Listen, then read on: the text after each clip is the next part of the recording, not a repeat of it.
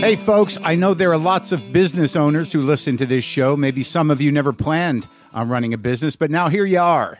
One thing you've always got to keep in mind is how much you're spending on your operating costs. That's one of the first things we had to keep in mind with WTF. And with things costing more today than they did when we started, you want to keep your expenses down. To reduce costs and headaches, be smart and use NetSuite by Oracle, bringing accounting, financial management, inventory, and HR into one platform and one source of truth. Reduce IT costs, cut the costs of maintaining multiple systems, improve efficiency by bringing all your major business processes into one platform, slashing manual tasks and errors. By popular demand, NetSuite has extended its one-of-a-kind flexible financing program for a few more weeks. Head to netsuite.com/WTF for more. That's NetSuite, NetSuite.com/WTF. Lock the gate!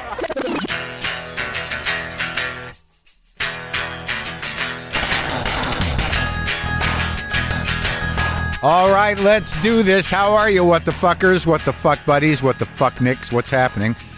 My name is Mark Maron. This is my podcast, WTF. I've been doing it a long time now. A long time. Twice a week, every week, a new show. Since 2009, people. A new conversation. Every Monday and every Thursday, a new one. Always. Since 2009. Isn't that crazy?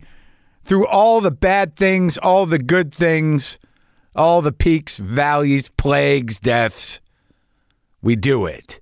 We do the work here. We don't stop. If you're not familiar with the show or you're new to the show, welcome to the show. I talk for a while, then I talk to people. That's the deal. How's everybody doing? How are you? How's everything? You all right? Are you? Nothing's all right. I know that. I know nothing's all right. But some things are better, it seems, or almost better. I don't know.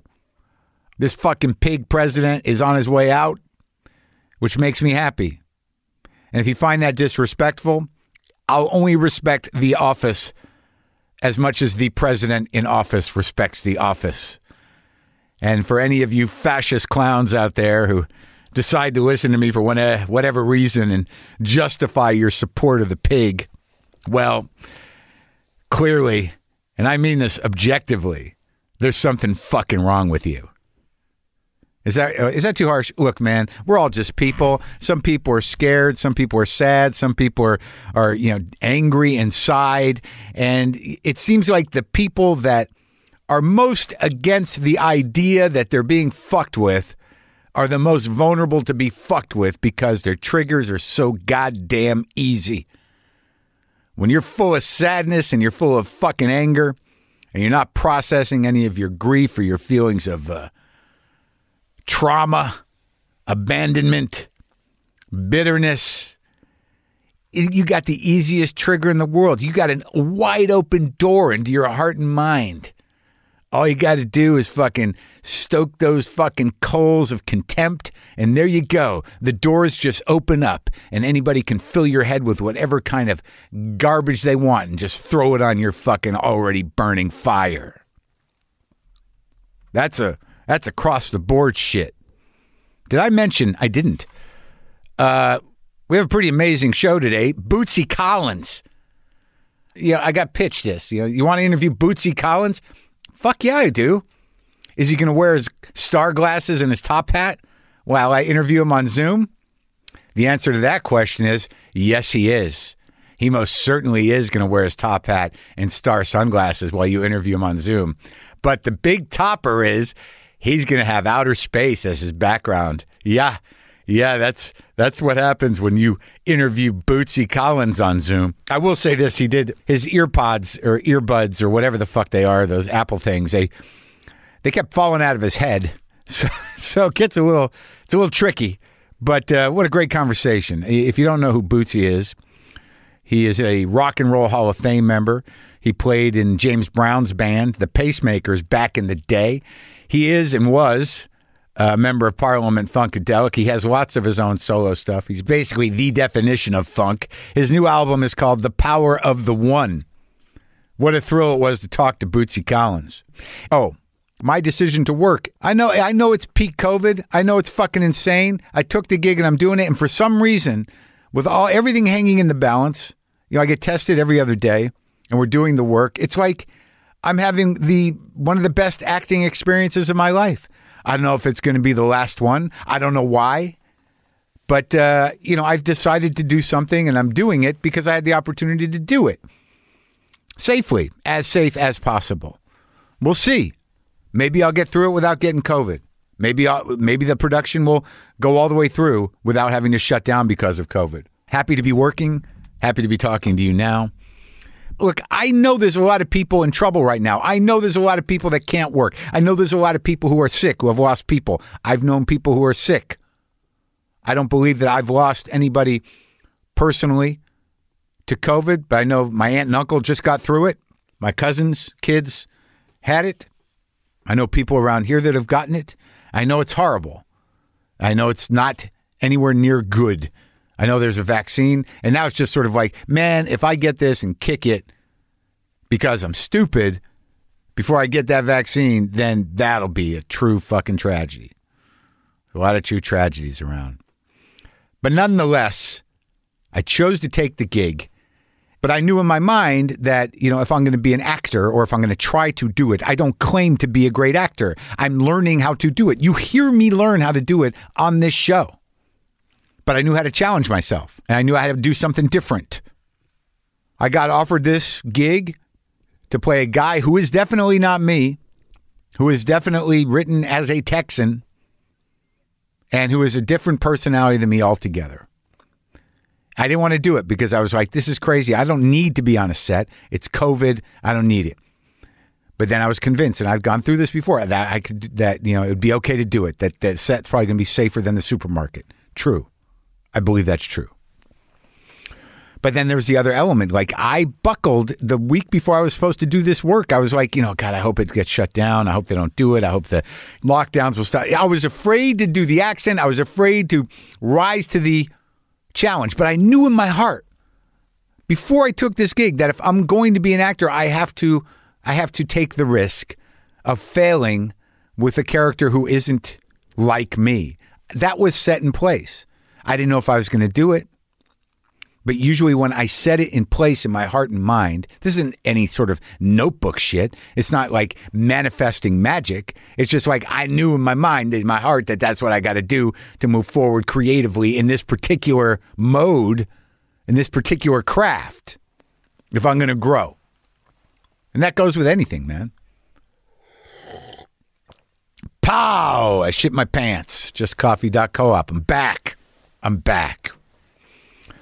So anyway, all that being said, it's been rewarding, and, I've been more aware of doing the work. We did a scene a couple of days ago, me and Andrea Riseborough, who's a genius actress, where, it was a touching scene. It was really not a sad scene, but it was, an open-hearted scene. And both of our characters are slightly sad, a little bit heavy-hearted characters, but this is a hopeful, beautiful moment between us. And we had to play it, and it was just really kind of stunning to try to stay in the work, to try to put something in place that I could count on take after take to get to the emotional place necessary for this scene to happen. And I tell you, man, we did it, and, the last take, I started, choking up, and, the director said, cut. Do you feel satisfied? Can we check the gate? And I'm like, yeah, and I'm crying. And I kind of can't stop crying. And she's crying a little bit. He's like, are you all right? I'm like, I am all right. And, we're all right. We're acting here. And we sat out there in the dust of this field where we'd set up this set to do this bit. And both of us are sitting there in our chairs and our masks with teared up eyes. And it was like so satisfying to connect like that. And, I just had to, it was just interesting to be part of it and to keep that fucking feeling going throughout all these takes. And then, what I kept having to do to connect with her character, my character connecting with her character. Like, by the last take, I literally we had to enter a room, and I had to she didn't even see me do this. I was like very close to her just so I could look at her face up close and see her face and see her hair and know that like that, that is tangible. That is a human face, hair. We're in this together. And then I put in a place in my heart how I felt about that character, how my character felt about that character. And then you go into this and you arrive in the present if you're lucky. But I had to almost like smell her fucking hair to get in it. Now, I don't know what technique that is. And I don't know, what I'm using. I've talked to a lot of people. There's a lot of ways to go. I don't know how it looks, but I do know this. That after we shot that scene and we got through it and the director said to me, it's like, this character's so interesting. It's just like, it's almost like no ego to this guy. And I'm like, wow. Well, that is definitely not me. It's just been an interesting experience. And I just want to share it with you. I know that a lot of you can't work and you're frustrated and you're sick and you're broke and you're this time is horrendous. It's horrendous for everybody, but I'm just sharing what I'm doing. Maybe at least you can get lost in that process. I decided to take the risk and I continue to do it. And I'm trying to live a life in the midst of all this, in the midst of terrible fear, in the midst of terrible reality, in the midst of a lot of things raining down on us that are horrible. I'm not going to let this part of my life suck if possible. Did I mention I roasted a chicken? So here's the deal with that. I've done it a lot of ways. And I've never been happy, really, because I always think it comes out too tough or too dry, and I think I'm overcooking it. But I've tried it on a slow heat. I've tried it on a higher heat. I've got the temperature right. But I think it really matters if you can get a fucking fresh chicken. I think some of these chickens you get like at Whole Foods that are already packaged in the refrigerator, they might have been frozen before. I don't know. But I just got like a fresh one. And all I did, I poked around at some recipes. Here's exactly what I did from a couple of recipes that I gleaned. I put the oven on 475, all right? And then I salt and peppered a chicken thoroughly inside and out. And then I let that chicken set in the fridge, salted and peppered, for like 45 minutes. And then while that was happening and the oven was heating up, I stuck a large cast iron skillet into the oven to get it heated up to 475. And then I took the bird out of the fridge and I pulled the skillet out of the oven and I threw the bird in there. And the breast side up, is it? Yeah. But before I put it in the pan, I stuck a wad of rosemary, fresh rosemary in there. I just put it in the pan, sizzle, stuck it in the oven for like an hour. Until the juices run clear. You stick a thermometer in 165 to 170. I took it out. It was fucking perfect. Because if you cook it high, I thought that automatically makes it tougher, dried out. No, it makes that fucking skin nice and crispy. So I don't know if I can repeat it. I've been trying to repeat these recipes I'm working on to make sure that that it's not a one-off. But it fucking came out beautiful. And tonight I'm gonna dredge some sand dabs and cornmeal and fucking cook them. Yeah, that's right. I'll be dredging sand dabs. What are you up to? All right, Bootsy Collins, you guys. This is serious. As I said before, he was having some audio issues during this talk. He couldn't get the earbuds to stay in his head. Those little ones, those Bluetooth earbuds, or whatever the fuck they are, earplugs. What do they call them? So the quality goes up and down a bit here, but it's still a solid connection and a good talk. And it's fucking Bootsy Collins. And if you want to picture it, he's wearing his fucking star-shaped sunglasses and his top hat. And he's talking to me, trying to keep his earbuds in. And behind him is outer space. This is me and Bootsy Collins. Sometimes I wish I paid more attention in school, or in some cases, any attention at all. There are probably a lot of things I could have gotten more out of, like literature, and now it's probably not in the cards to go back to school and study the classics. But luckily for us, there's a new podcast called The Foxed Page that dives deep into the best books of all time. This is basically like the best possible college English class, but more relaxed and fun. No pressure of grades or needing to prepare something to say in class. It's only the books you want to read and know about, presented by best-selling author Kimberly Ford. Everything from Cormac McCarthy to Madame Bovary, from classics like Frankenstein to modern hits like Lessons in Chemistry. I love Ireland, but I missed the boat on James Joyce. The Foxed Page has a 3-part series on Dubliners, and that's a pretty great starting point. Want to get the most out of what you read? The Foxed Page is for you. Get it now wherever you get your podcasts.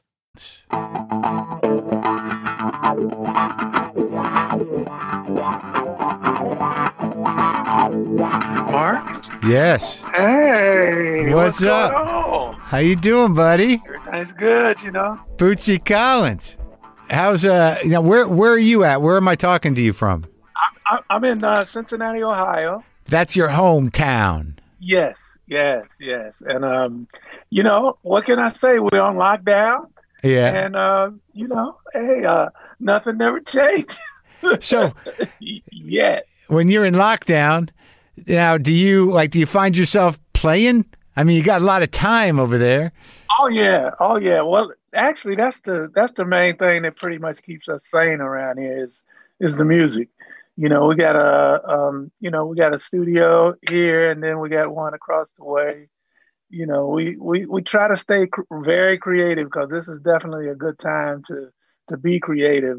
You know, because that's really all you got to focus on is trying to keep it together and be creative. You know, and I think that being creative and putting out the stuff, it does definitely help you keep it together and not think about how seemingly terrible everything is all the time. Yes. And, you know, that's what this album really is all about, you know, just, you know, trying to put some at ease in the uneasiness of what's going on. You know, it's pretty deep. Nobody expected it, you know, and it hit everybody at once. So it's like, no one's getting out from under this. We're all on the same page. Yeah. We're all equally fucked in this plague time. Exactly. But, you know, it's like, I don't know, you know, I guess it's probably good for us in a way, in a crazy way, but, you know, I don't know, you know, they took all our gigs. I mean, you know, it's like, you know, can't nobody go to work. I mean, you know, especially the musicians. I mean, everybody is in the same pot. But were you going to tour on the record? Well, we was going to try to, you know, put some things together, but, you know, when that kind of happened, it started snatching everything, even the great ideas, start snatching all of that, because, you know, it was like, you know, we can't even focus on that no more. So when you do a record like this, I was listening. It's weird because yesterday, here's what I did. Yesterday, I listened to Food for Thought. I got the JB's Food for Thought. Oh wow! And then I listened to The Power of the One yesterday and today. So now I got the beginning and the end here. Right? Yeah. So that is so true. I heard, I listened to you with the JBs, you know, at the beginning of whatever you were becoming.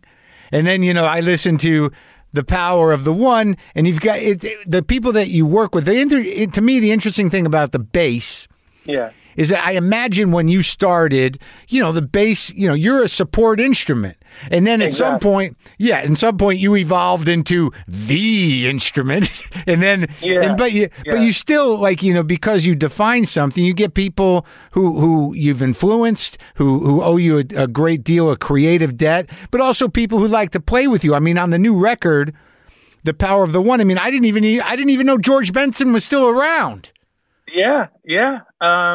You know, we kind of keep in touch, you know, like by phone or however we can, you know. But yeah, man, it was like he was somebody that I always wanted to do a record with. And, you know, and never got around to it. You know, it's just because I got stuck on funk, you know, starting out in funk. Once I got with James Brown, it was kind of like solidified that that's what I do. That's all I do. That's all the music I like. It's like Right. you get like pinpointed in whatever you're doing. That's what you are. Which that's cool. Well, it's not like, but you definitely leaned into it. It's not like you were fighting it at all. Exactly. No, I was loving every moment. I was loving every moment of it. But I kind of grew up around a whole lot of different, genres of music, and I was loving a lot of different genres. Well, when you were a kid, because that's really my question, because I know a little bit about some music and not so much about other music, but there seems to be a point where, funk was invented and you seem to be close to the source of that because I don't know where that jump from R&B to soul to funk happens, but there's definitely a groove shift that occurs. Yeah, I totally agree. Now, when you were growing up, what were you growing up around in Cincinnati over there? Oh man, well, I'll tell you the guitar influence that I really looked up to was Lonnie Mack. Oh yeah, him and my brother, because my brother was like playing a lot of Lonnie Mack stuff. Yeah, and if you remember, well, you may not have been around that in that time, but Lonnie Mack and a lot of other guitarists was like doing a lot of instrumentals. Wes Montgomery, these cats was like, Freddie King. The top of their game, Speaking of Freddie King, he was, he recorded here in Cincinnati. No kidding. And so I got a chance to meet him over at King Records. And speaking of King Records, that was like a whole meltdown of all kind of genres of music. Oh, that's right. So King Records was in Cincinnati? Yeah, and that's where I got started. Man. That's how I got hooked up with James Brown, Yeah, because all those first, like Cold Sweat, that's on King Records. All those early James Brown records on King Records. Who ran that place? Sid Nathan. He owned and operated and had everything under one roof. That's the thing that really, really got me. Who were some of those other artists? So you were a kid. When did you start playing? I started when I was like 8, 9 years old. And I was messing around with it because my brother played, guitar, and he was like 8 years older than I. So he was a teenager, and so he was deep in it. Oh, he was deep in it. And and big brothers, you know how they treat their younger kids. Yeah. So I was always not allowed. I was always rejected, Annoying. And it's like, and his responsibility.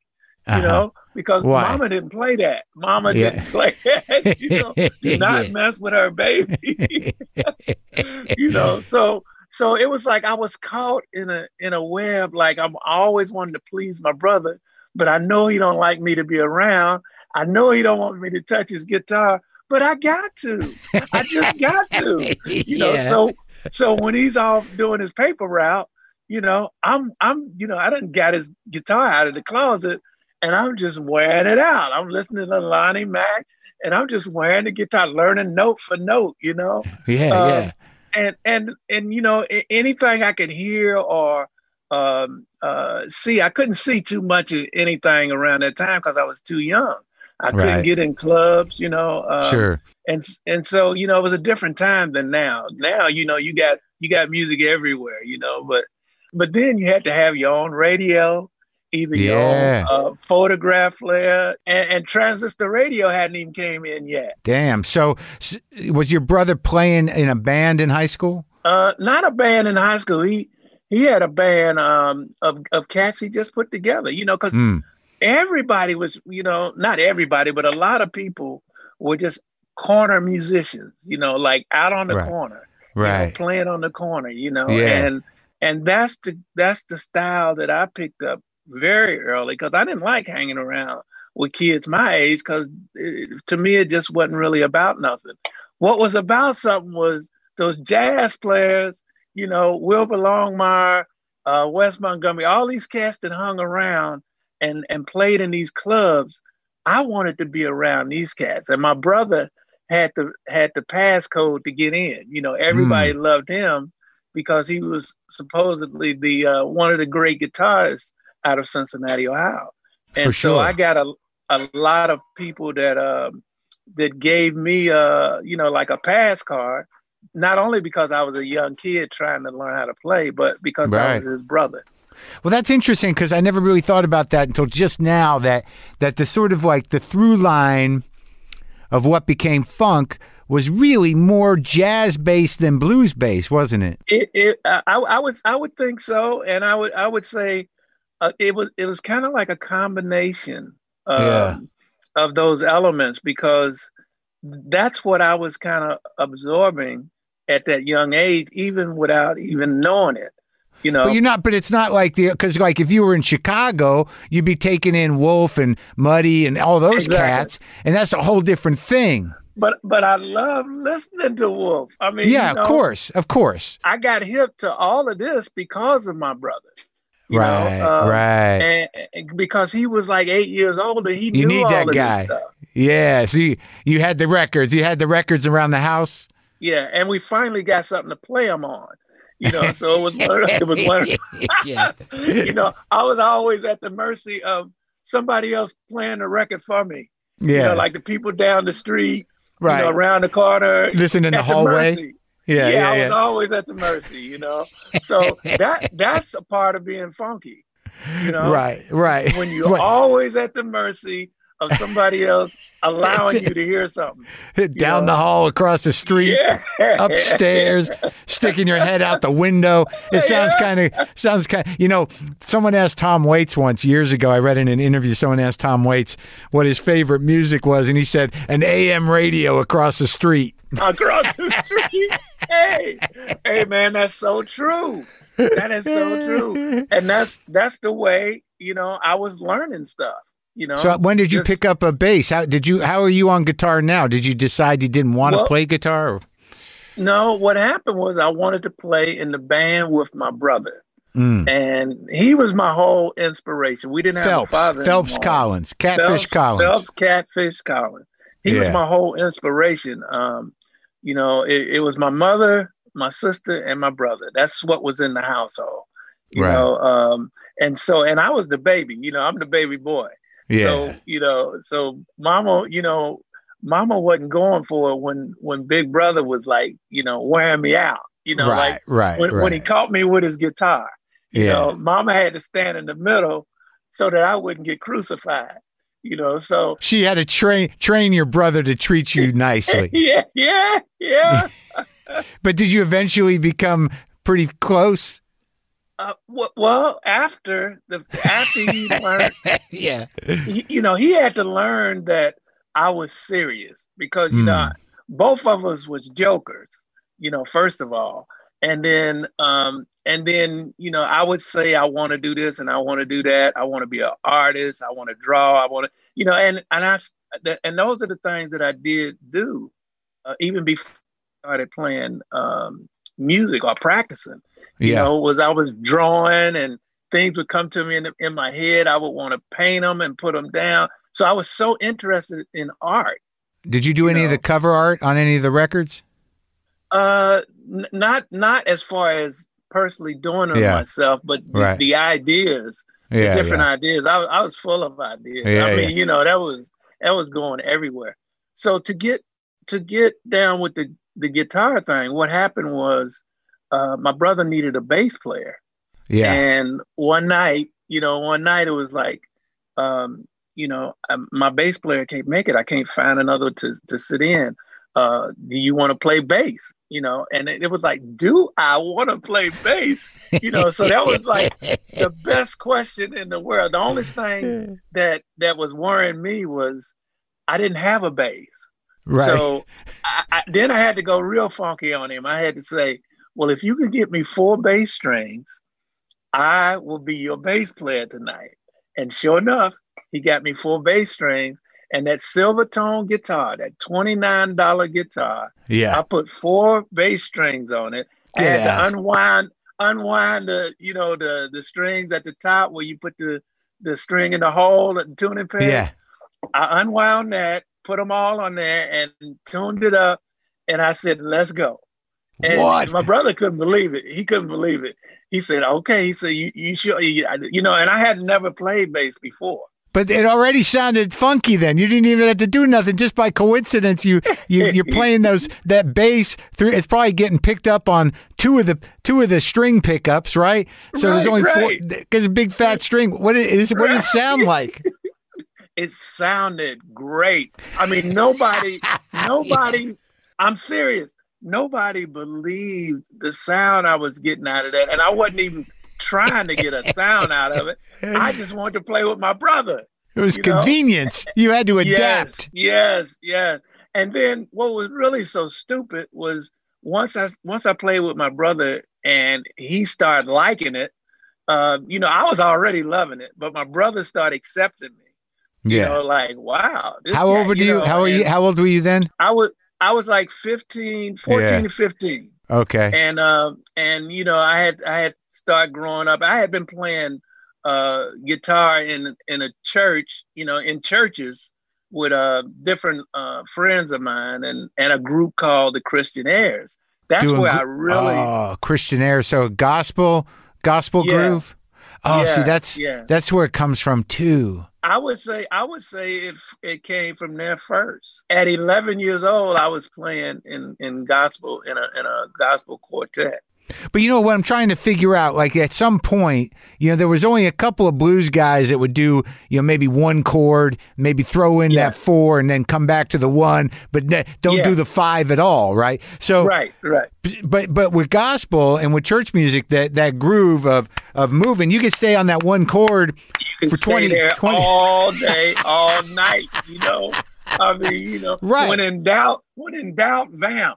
Right. And that's what it was all about, that groove right there. Right. That's it. Okay. So, all right. So that's where you got the foundation of your guitar playing, but now now you're playing with your brother and he's playing the Lonnie Mack covers or what? He's playing Lonnie Mack. It was like a top 40s thing. All bands, had to play music that people was listening to, and what was really grooving to people. And most musicians paid a lot of attention to what people liked. Right. And then they would play that in those the nightclubs, because there was a lot of nightclubs, and that was the thing, was to be in a band, to play in a band at nightclubs and anywhere else you could play at. So you were like 15 when you were doing that? Oh yeah, I started off definitely. They thought I was 18, 19 because I was tall. And you're playing your Silvertone with 4 bass strings on it? 4 bass strings, okay? How long did you play that Silvertone with those bass strings? Until I got with actually James Brown. So wait, your brother's band was the Pacemakers? Yeah, he started the Pacemakers with. So that was the band you were playing in the clubs doing covers and stuff? Yep. You never did a record? The Pacemakers never did a record? Not that I recall. Well, you would know, yeah. No, we never, but what happened was we started to play in Charles Sperling, an A&R guy from King Records, was searching for new and upcoming rhythm sections and musicians. Yeah. So it came by the club and checked us out and he was pretty blown away. And all we were doing were playing covers, and so he wanted it, but we were tight.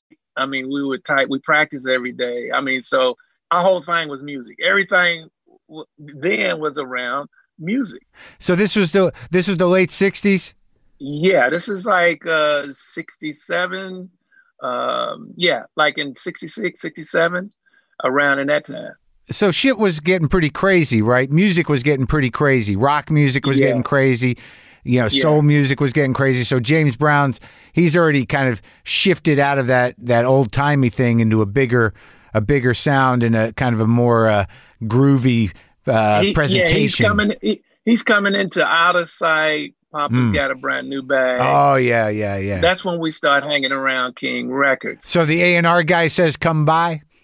Well, he wanted us to come by so we could be his band, because he was producing so many different artists. Bill Doggett, Right. He needed a studio band. Yeah. To make the hits.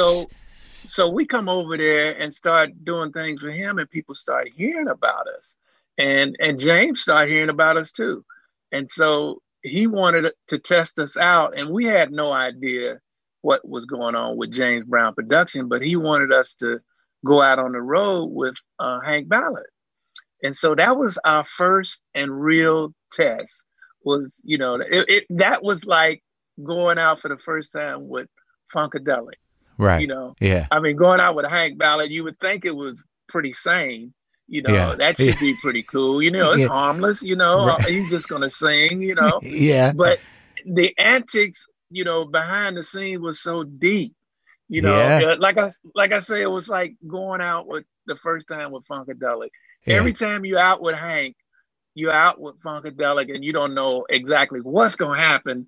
That the day of the show, the night of the show, the night after. I mean, it was just a maniac. Like what would happen? Well, okay, say for instance, we on the way to the gig, we're driving, we got, and Hank Ballard's in the front seat, and, you got about 4 of us in the back, and then you got one other car.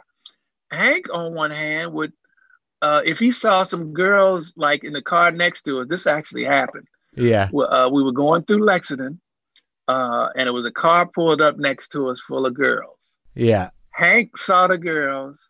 He jumped out of the car, and he didn't even know these girls. Yeah. Jumped in their car, and we didn't see him that whole weekend. And it was his show. It was his show. So he didn't show up for the show? He didn't show up for the show. We did the show without Hank Ballard.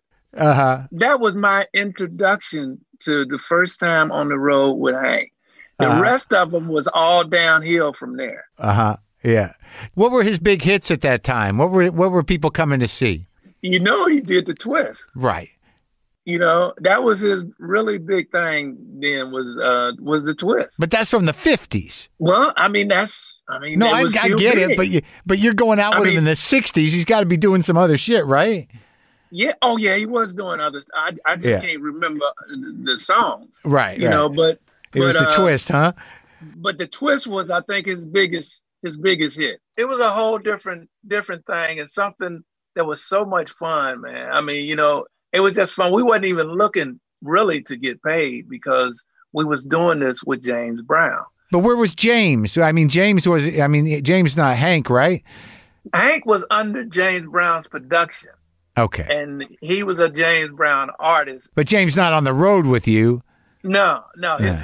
This is a part of his A-team. He done sent out there with us. I get it. To really spy on us. Unbeknownst to us, because we didn't even know he was thinking of us as his band. Right. We never got any signals like that. So James he's kind of spying on you. He's testing you guys, and what are you, like 18 or 19 now? What are you? I'm like 18. Yeah, I'm about 18 years old there. Yeah, and out with Marvin and Hank, and then by that time James had already figured out, okay, I think I can handle these boys. I can control them, because he thought, by me being so young, he wasn't gonna be able to control me. Right. The way he does his band. Right. And I mean, he was right. He was right in the end. But, this is some stuff that he always thinks. He always thinks ahead of the curve, and he was way ahead of us before we even thought, we was going to be a part of the band. He actually sent his plane to come and get us from Cincinnati, Ohio, to the gig in Columbus, Georgia.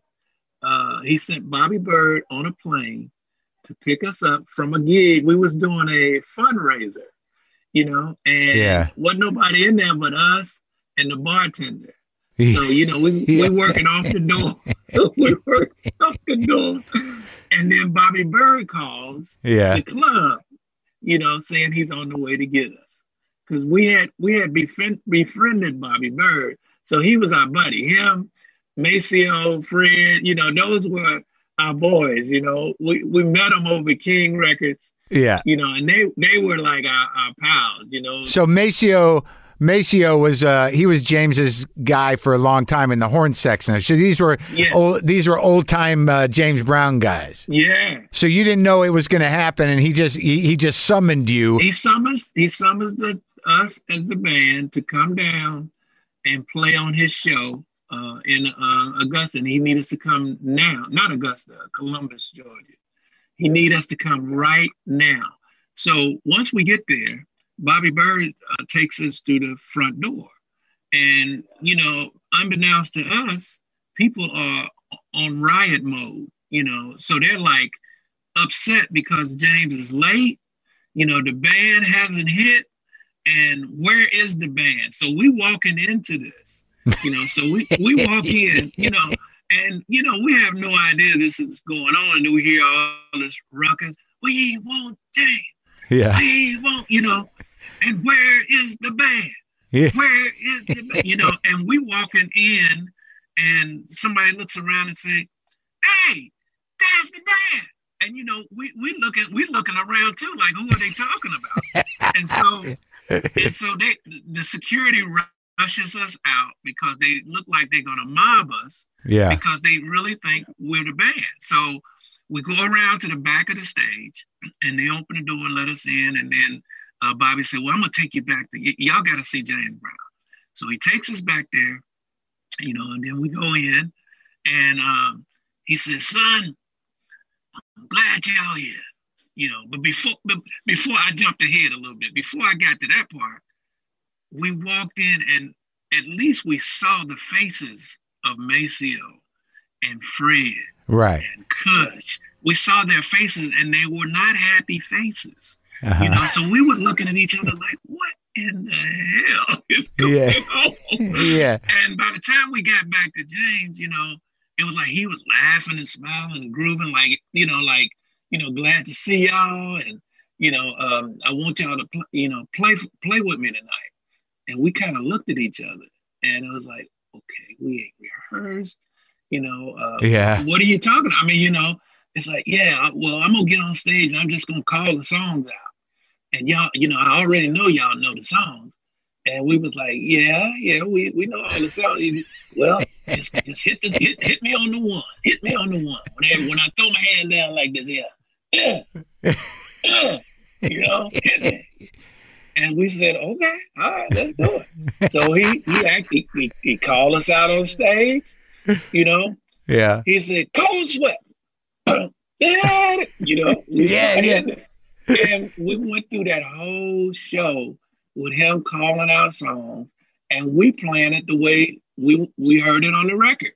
You know, and that's the way everything started out, you know. But we was like shocked because our band, our heroes, were like getting fired, and we had no idea. We flying down there like kind of in a state of shock, like what does James really want? Oh, so you didn't know that like what he was doing in front of the band he was about to cut loose was he didn't audition. Want us to know. Yeah, he didn't want us to know because he thought you guys would have been loyal to Maceo and those guys. We would have, you know, at the time, you know, it was like they were considered friends, you know, because they were our heroes, first of all. And then we looked up to them. We wanted to be as tight as they were, you know. And so, you know, any chance we could get around them, when we went over to Kings, we got around them. You know, they'd be in the studio doing that thing. And then when they come out, you know, we take them to the restaurant or take them up the street somewhere to the store, get some wine, you know, that kind of thing. So, so when James did that, he knew what he was doing. We just didn't know. And then what happened? Those guys, they go home? Yeah, they finally went home, you know, or something. You know, I never really knew what happened, you know, like after that, because once James got us back in the room and started convincing us that we was going to do the show, you know, it was like everything else, we kind of forgot about everything else. Yeah. You know, and James knew what he was doing, you know, and he said he was going to introduce us as the band, his new band. And I mean, you know, he said all the right things. Yeah. And once we got out there and he started calling us out, Catfish, you know, it's great. Doing those things. It was like, shit, we forgot everything. So when you're sitting there talking to James, I mean, he's charismatic. It's James Brown, and you're like, and he's saying your name. You're like, holy shit! Now we're the guys, right? Yeah, yeah. How long did you play with him? I'd say about a year and a half. About a year and a half, because that was about all we could take, because he was so into controlling every factor of the shoe shines. Why come your afro ain't combed?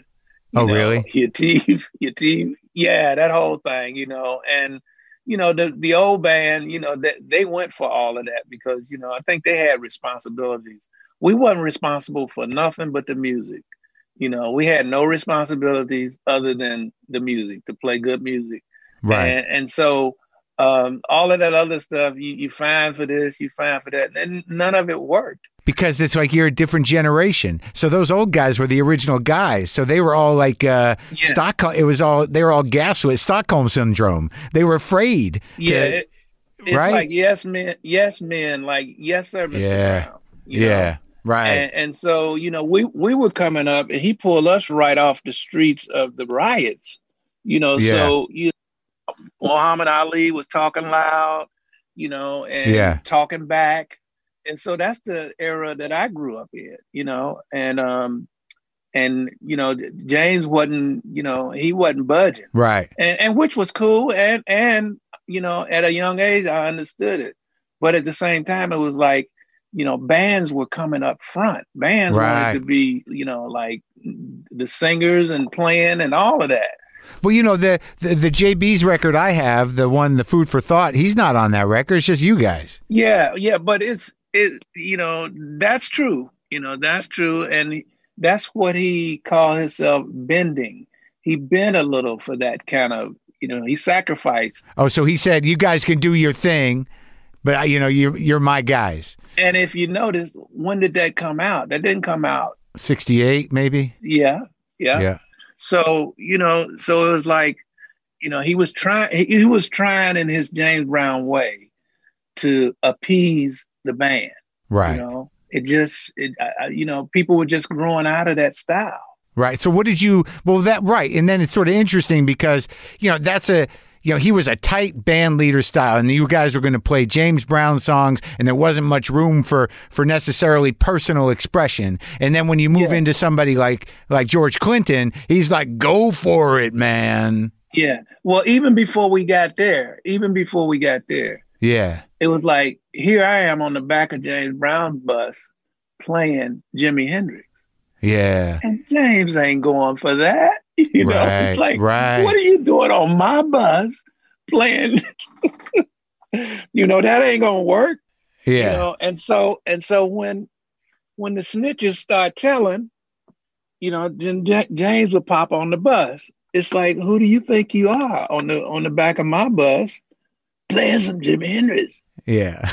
I mean, and he was furious. I mean, he was furious, but none of that stuff really scared us. It was funny. Yeah. Like, what's wrong with the old man? Look at him getting all worked up. Right. Yeah. I mean, and he was really worked up, and once he starts seeing that none of that stuff really affected us, because, getting paid, we never got paid for pretty much nothing. Really? In any of the gigs we were doing before James, we never got paid. So what he offered us was so great, but at the same time, it was like, you didn't really even have to pay us. We do this for nothing, And what did you like in terms of like, what you eventually were becoming as a player? What did you learn from working with him musically? The one. Yeah, I learned the one. Because I missed the main story that I wanted to tell you. Go ahead. About the bass, the Silvertone guitar that I turned into a bass. So when I first get there, I played it that night. Yeah. As a matter of fact, the first night that we in Georgia, James said after the show, he called me, "What's up? Now let me tell you something. He said, I love everything, but that damn green bass got to go."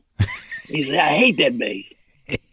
He said, "What kind of bass you want, son?" I said, and I always was in love with that Fender Jazz bass, Yeah.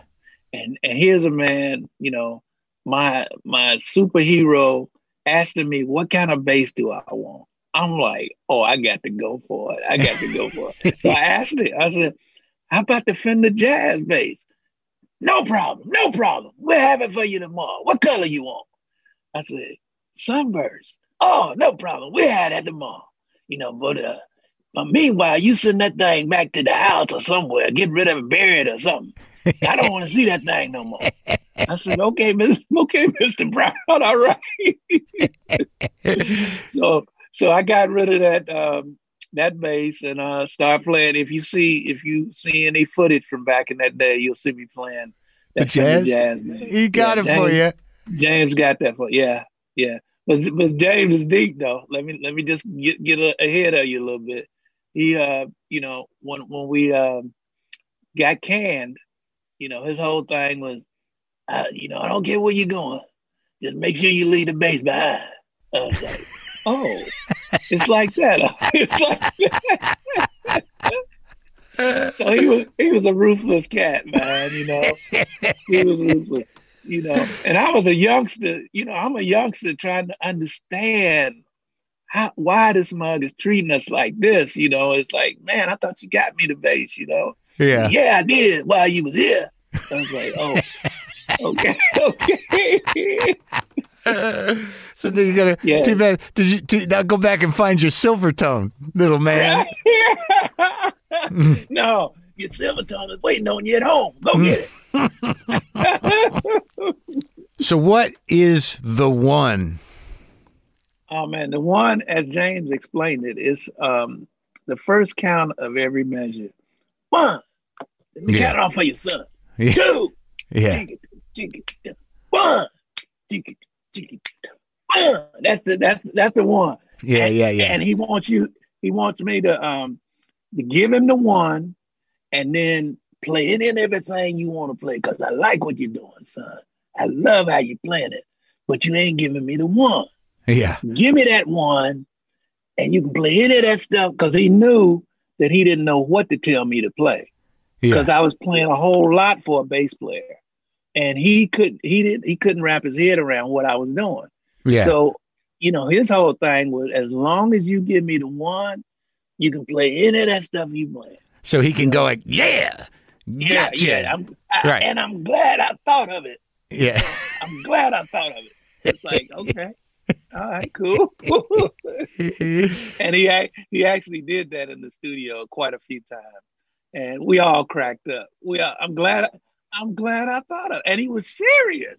Yeah. See, that was the comical thing. Anything that we would think was was funny, he thought he was serious. I mean, he was serious. Well, he was like serious about it.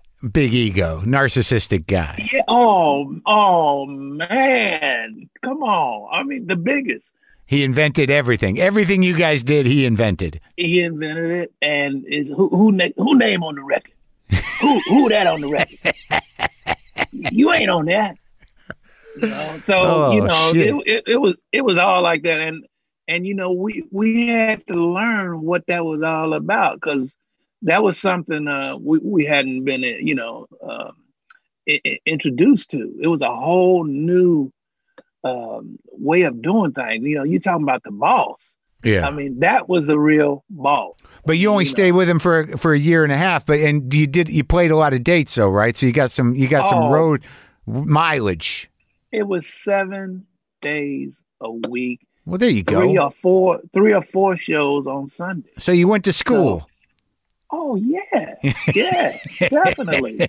I mean, the James Brown School of Hard Knocks. I mean, and it was hard knocking for real. Yeah. But it was good. It was good. It was fun. It was good. We got to see the world. We went all over Europe, Africa. I mean, we went out to all these places that we would never have went to. Now, did I read it right? Weren't you afraid of flying at one point? Well, that happened after. That happened like after I went solo, after with George and them, and I had this experience on a flight actually going over to Europe. Uh-huh. This was the first time with Bootsy's Rubber Band that Yeah. we went to Europe and headline. We're the headliners. Yeah. So we had outgrew the part of Parliament Funkadelic. We were actually headlining shows Right. at this point in 1978. Yeah. And so by that time, Bootsy's Rubber Band had started doing. They were the headliners of the show, so we got to tour England, Yeah. France, all those places over there. So, Right. We were flying over there, and that was a whole expedition in itself. The SST. You remember the Concorde? Yeah. Yeah. When it first came out. Right. Well, that was my dream flight. It was Yeah. like whenever we go over there, that's what I want to fly on. Yeah. And sure enough, manager hooked it up for me, and me and the manager, and I think it was one other, my base tech or somebody, we all got on that flight to go to Europe, Yeah. and, I'm on the SST. And when I got on it, it was like, man, this thing is awfully small. Yeah. I had no idea it was that small inside, Actually, it reminded me of James Jet, when I got in it, it's like, dang, this is, and so we got about 45 minutes into the flight, and all of a sudden, I'm sitting by the window, and I like to look out. I like to see the ocean, I like to see the clouds. Next thing I know, man, first of all, the boom hit with us, you going supersonic sonic speed. boom. Yeah. Yeah. So that was cool. The captain came on, no problem. We just hit the sonic boom. Right. I think it was M3 or M4 or something. Mark 3 or Mark 4. Yeah. So we hit that. Everything was cool. Flying, Yeah. And soon as we crossed the line, it's about 45 minutes into the flight. Yeah. As soon as we crossed the line, I saw fire jumping out from the engines on the, and I'm like, no, this can't be happening. I'm at the peak of my career. I'm getting ready to headline over in Europe. This cannot be happening. And the pilot comes on, the captain, he comes on and said, all right, we have a problem. He was trying to be cool, but you can hear in his voice that he was unsure, and it's like, you don't want nobody funking with your funk who's unsure. Yeah. And so this mug is so unsure. It's like, oh man, and then I'm figuring like, okay, I'm trying to figure out, okay, if we hit the water, right. Okay. And we just had been seeing, Jaws was out, that was like a big hit back in the day. Yeah. And I'm like, okay, we're going to pull through the crash landing. We're going to make that. Oh, good. But Jaws, I don't know how we're going to get away from that. Yeah. So I was messed up, man. Yeah. I was messed up. And the pilot turned back around, and we actually started flying at an angle, like kind of sideways. Oh, my God. Yeah, because the engine was out on this. Actually, 3 of the engines went out. You got 4 engines. Got 4 engines. 3 of them went out. So we flying, sideways like this all the way back to New York. Like I said, we was about 45 minutes out. So we turn around, flying back. And once I got off of that plane, I said, I will never, ever get back on a plane. It scared the daylights out of me, man. No more Europe. But you know what? Yeah. I lied because, I told the mugs to hit me up with some ludes, some Quaaludes, hit me up, and because we had to do the tour. Right. We had to do the tour. We had like a 3-week tour over there. And you got to figure it's not going to happen twice. If it happens twice, you had it coming. I wasn't going to know about it. No way. I made sure of that. Oh, all right. So you got over that then, huh? But once I got back, I actually kicked into no more flying for me, and I started doing the bus everywhere, the bus and the boats, So after you get out from James's band, how do you hook up with George? Well, first of all, we got to figure out, like, okay, are we really fired? You know, that's the first thing. Okay, we going home. We leaving from James Brown's band, Right. You got no and bass. we got no bass. You know, and we had started to get kind of used to getting paid. Yeah. You know, it's like, okay, what do we do? Because me and my brother, we was good at saving money because we was used to not having none. Yeah. So we saved a little money, and once we got home, it's like, okay, we got to start practicing because we formerly the JBs. So we got to come up with a new name. Yeah. House Guest was going to be our name, formerly the JBs. So, we had to put a little, not only a band, we had the band, we had to put our act together. So you still at King Records? Actually, no, not, after we left James Brown actually took us from King Records. Oh, okay. Because, once we got with James Brown, it was no more, we was doing no more sessions for King Records. And that was his plan all along. He was way ahead of us. Uh-huh. And so, what, in terms of like, if you left him, you got nowhere to go? Yeah, we got nowhere to go. You ain't gonna be nothing. Yeah. You can't do nothing without James Brown. What you gonna do? So with everybody else, he was pretty much right, but with us, we felt like we was just getting started. Yeah. They ain't even seen us yet. That's the way we was feeling, and so, we got home, we started practicing, then we started to have to get a plan, to get out of Cincinnati, because we had started playing gigs and stuff around, and building up a following. So we started feeling like, yeah, we bad, started feeling like Richard Pryor. We bad, Yeah. And so we decided, man, we should maybe go to Detroit, and somebody mentioned the Spinners, and sure enough, they needed a band. So we talked to Billy, who was the leader of the Spinners at that time, and he said, "Yeah, man, I'll bring y'all up, and I need a band. I need y'all to be the band." And we said, "Well, we got Felipe Phil Soul Walker with us too, and he was the singer, who eventually wound up being their lead singer." Most people don't know the Spinners. So would they do Rubber Band Man? Yeah. So that's Phil Soul Walker, who came to Detroit with us. Yeah. Who we went with once I met with George Clinton, and George didn't need Phil. It was like, no, we got enough singers, man. It's like, okay, so and we were trying to get away from playing behind singers anyway. Right. We didn't really want to go up to Detroit to play behind the Spinners. We were just trying to get in Detroit. Right. So we could show what we can do. And once we got there, met George, it was like, oh man, this, talked to him. That was like a perfect, fit. I felt like, he was going to be honest with his word.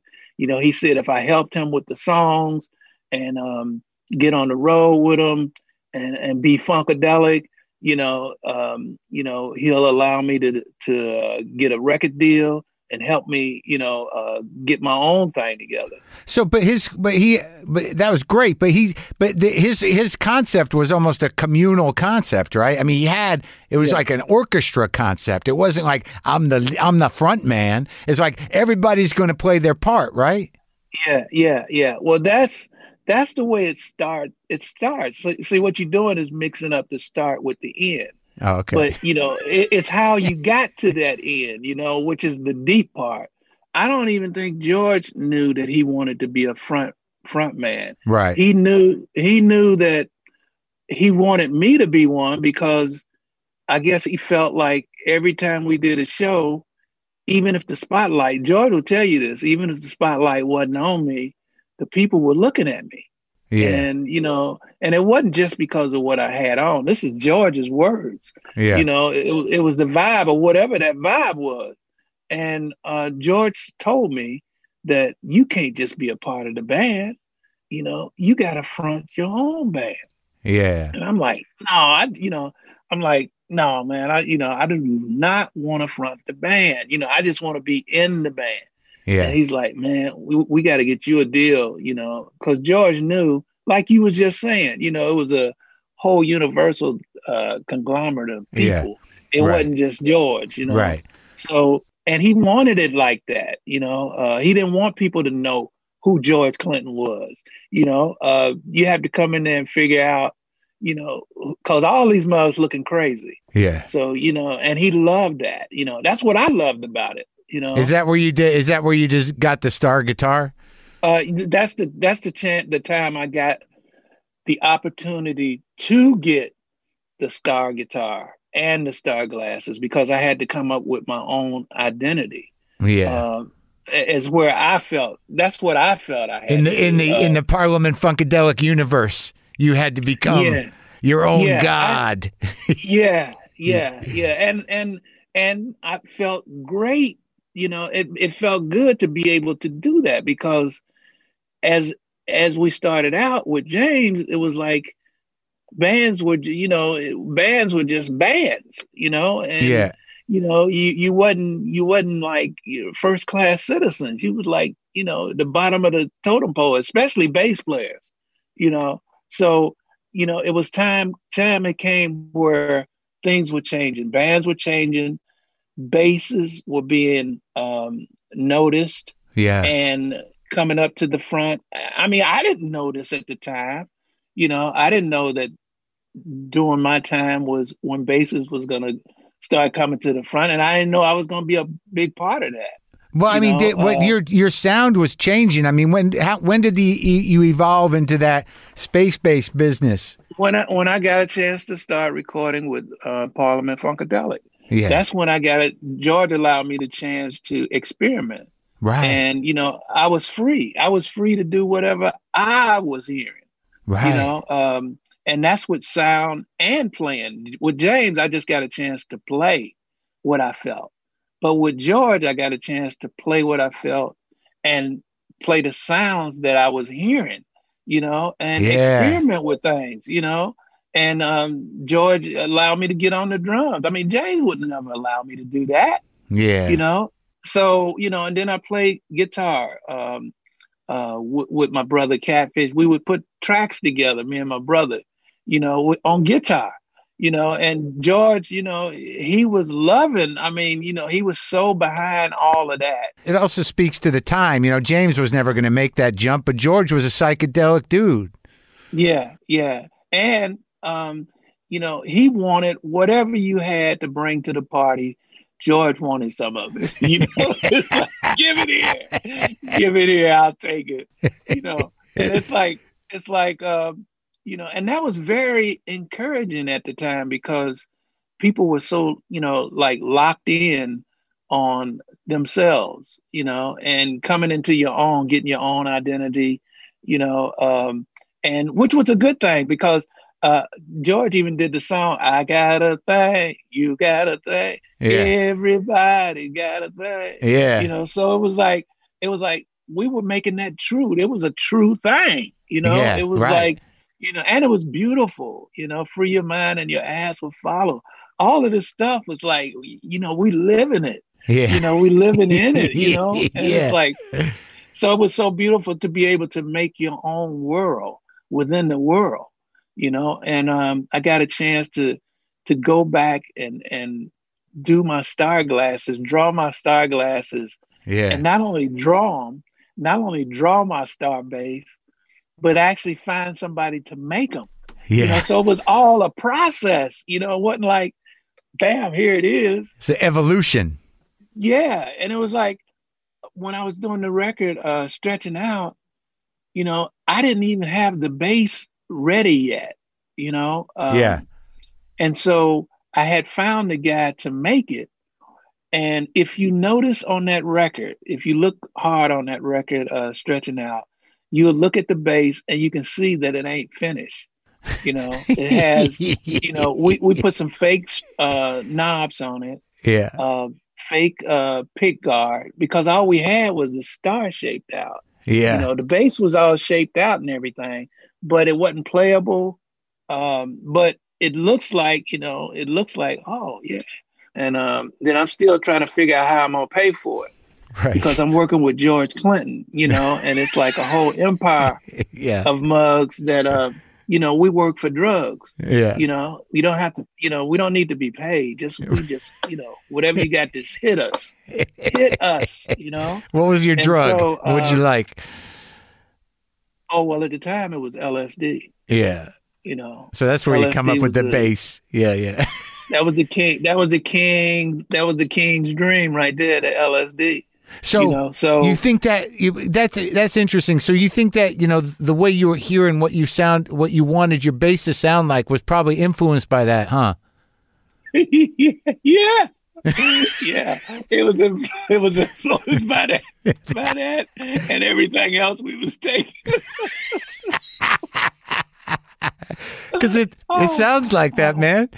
Some of that bass sounds like LSD. Underwater boogie, baby. Underwater boogie. Yeah. Man, I mean, we had so much fun. It was so much fun at that particular time when, we got the chance to go in the studio and record whatever we felt, and whatever it was, and didn't have somebody cool like George loving every minute of it.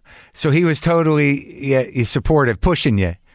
George was good at, he was very creative with the lyrics and all of that, and he was very good with knowing where people was at and knowing how to push certain buttons. Yeah, and all of that, which James was good at it too. He was great at it, but he would never let you know that he's digging anything. George because it was all about James and what him. And he had and he wanted to control the sound, whereas it seems like George was sort of like, let's get weirder. Yeah, let's push the envelope, right? Let's see what else can you come up with. It's more of a jazz thinker. Yeah, exactly. The Sun Ra. Yeah, he was the Sun Ra. Right. So, but did you know, ultimately now you have this amazing control over the instrument, and you actually invented, certain sounds of that the bass can make that were never made before, and then that stuff gets carried on. It gets carried on through Flea and through Thunder. What's his name? Thundercat. Yeah. I mean, like you are the portal through which those guys were able to create themselves. Yeah.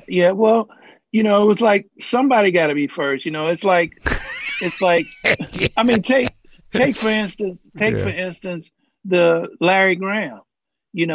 He to me actually started the thump and the pluck thing, and a few other people would say, no, he wasn't the first one. Right. But I would have to say, because I was kind of firsthand right there, I would have to say he was the first one, the thump. And so, yeah. And so now, bass players have taken that, they've taken the sound, the sounds that I kind of come up with. Right. They've taken the thump and pluck thing, and they're making it their own, they call it their own, which I think is cool because they're taking it to other levels. We just introduced it. Yeah. Well, I love that. I remember that. I like that. I love that Keith Richards solo album. And when you come in on that, it's like Keith was like, I want Bootsy. And then it's like, that's all Bootsy. Boom.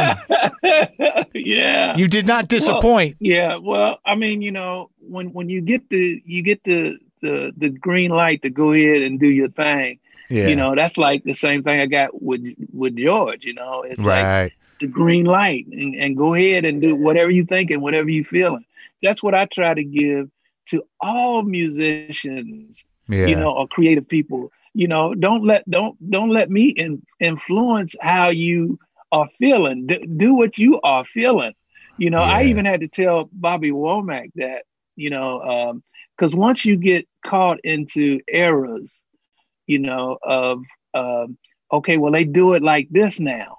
Once you get caught into that, sometimes you forget who you are, and what you're good at and what people like you for. So, we were doing this song together, and Bobby was trying to be new. Right. And I was like, no, Bobby, You know, give me Bobby Womack, man. You know, Yeah, yeah. that one that people love. Well, that's like, no, I think that's what working with someone like George for so long gives you is a certain confidence. Whereas a lot of guys, they get to a certain age or a certain place, they get insecure and they don't think they can cut it anymore. Yeah. Well, it's like I run into that a lot working with a lot of different people. And, it's like, it's my duty to make sure that a musician knows it's cool. Go ahead and try it. Give it a shot. Go for it. Well, that's what's great about the new record, and like all the records that you've made, just the Bootsy records, they're all a little different, and some of them are more of you, some of them are a little less of you.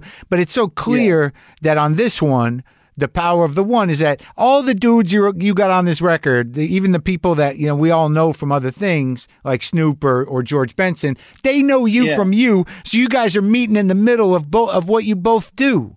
Like that first tune with Benson, it's like it's all Benson and it's all you at the same time.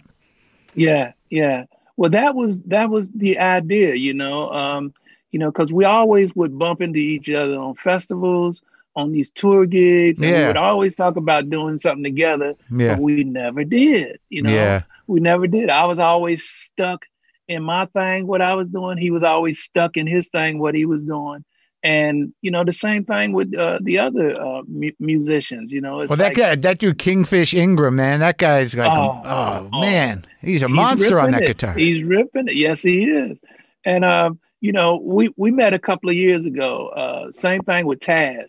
We met probably about 4 years ago because he was like maybe 14, 15. He's like 17 now. Yeah.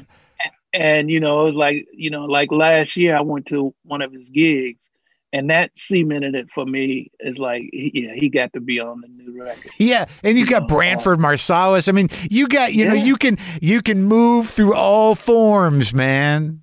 Yeah. Yeah. Well, that to me is the beauty of music. Music does that. To be able to fuse different genres of music together was like a whole big deal for me because I look at it like I look at this music like wearing clothes. It's like I can pretty much do it and they're gonna call me crazy and or whatever they want to call me, it don't matter. And I can get away with it. So I figure if I can do that with clothes, should be able to do it with music, yeah. Yeah. And so, call me whatever, crazy, right, whatever, but I know that music, can be put together. I mean, it's not something that's, so traditional that it can't be traditional, unconditional. Yeah. Right. So it's like, this is what I want to do. I want to experiment. I want to mix stuff up. I want to mess with things. I don't want to do what's been done so much. I want to do some crazy stuff. Yeah. Keep it exciting. I always wanted to challenge myself. If I wanted to do a Bootsy Rubber Band record, I could do that. If I wanted to do a P-Funk record, a Funkadelic, I could do that. But I want to do something that's new to me, So you're working with all these different people. Yeah, and it gives you another kind of inspiration. I think when Jimmy said something about playing those same songs and not being able to do new stuff because the fans are not going to like it or they're not going to accept it. I remember him saying that. And then I found myself in that situation where, you had to keep playing the same old songs. Yeah, yeah. It's like, I don't care about that stuff now. It's more about the music to me. Well, yeah. And it's more about expressing, people expressing and releasing themselves creatively in any form or fashion they want. Right. Yeah. And I want to make sure that door is wide open so people can see that I'm not the only one that can do this. I mean, anybody can do this. we just have to, somebody just got to get up on the floor and dance first. Yeah, you just got to make the space. Make the space. Yeah, but I think it's a great record, and, you seem great. It was great talking to you. Great seeing you. Oh, man. This is all, you asked some deep questions, too, man. I gotta remind you. Well, thank you. Yeah. And is the power of the one, is that a tip to the one and God, or what? Yeah, it's both. It's like, and we got all of it in us. The power of the one is in all of us. The whole thing is we just ain't hip. Nobody told us. And when they told us, they were preaching at us. Right. They were talking at us. Right. They want a little something too. Oh yeah. Pass the plate. Yeah. For me, it's just, I want you to know everybody's a piece of this one. We're on this one planet. We're all on this mothership spinning through space, and, it's ridiculous to think that I'm better than you or you better than me, because when this world goes, we all going, because we all on this one, it's the one ship, we all go together. So, it's anything else is stupid. I mean, really stupid, so that's what this power of the one is trying to show us. It's like, just respect your father, respect my father. I respect yours, and that's really, they're talking about religious sides, the black sides, the white sides, the green, it really ain't about all of that.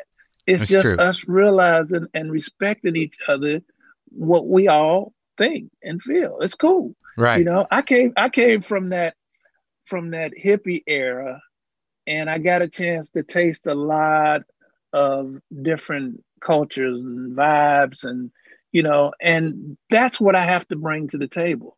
And I'm gonna continue to bring that to the table, because that's what the one has given me, and I want to give it back. Yeah, it's the universal frequency, the deep groove. That's what now you're talking.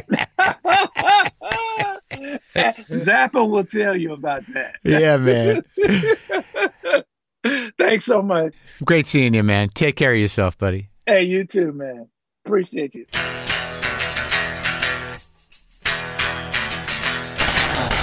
How do you like that? Fucking Bootsy. How about that James Brown impression, right?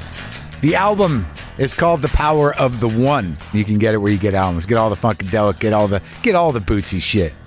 He's a fucking guy. He's the real deal. He's the one of a kind. He's one of a kind, man. Okay, so now I guess I will attempt to play some funk. I think I have to, right? I think I got to do some blues funk thing with the 3 chords that I play on a Stratocaster with a phase pedal. Let's give it a try. Don't judge me on my rhythm. You can judge me on my groove, but not on my rhythm. Here we go.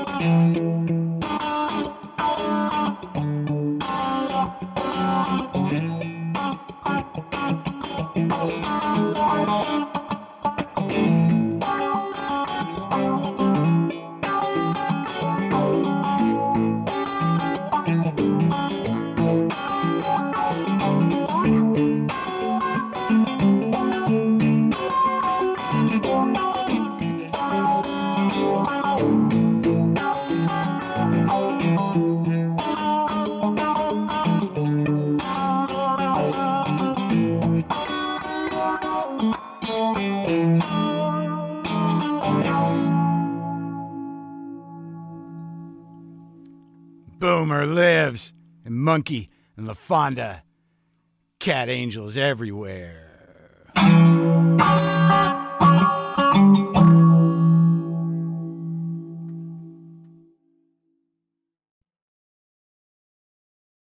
They also have 24/7 customer support, so there will always be someone there to help, and you'll never need to do a software update.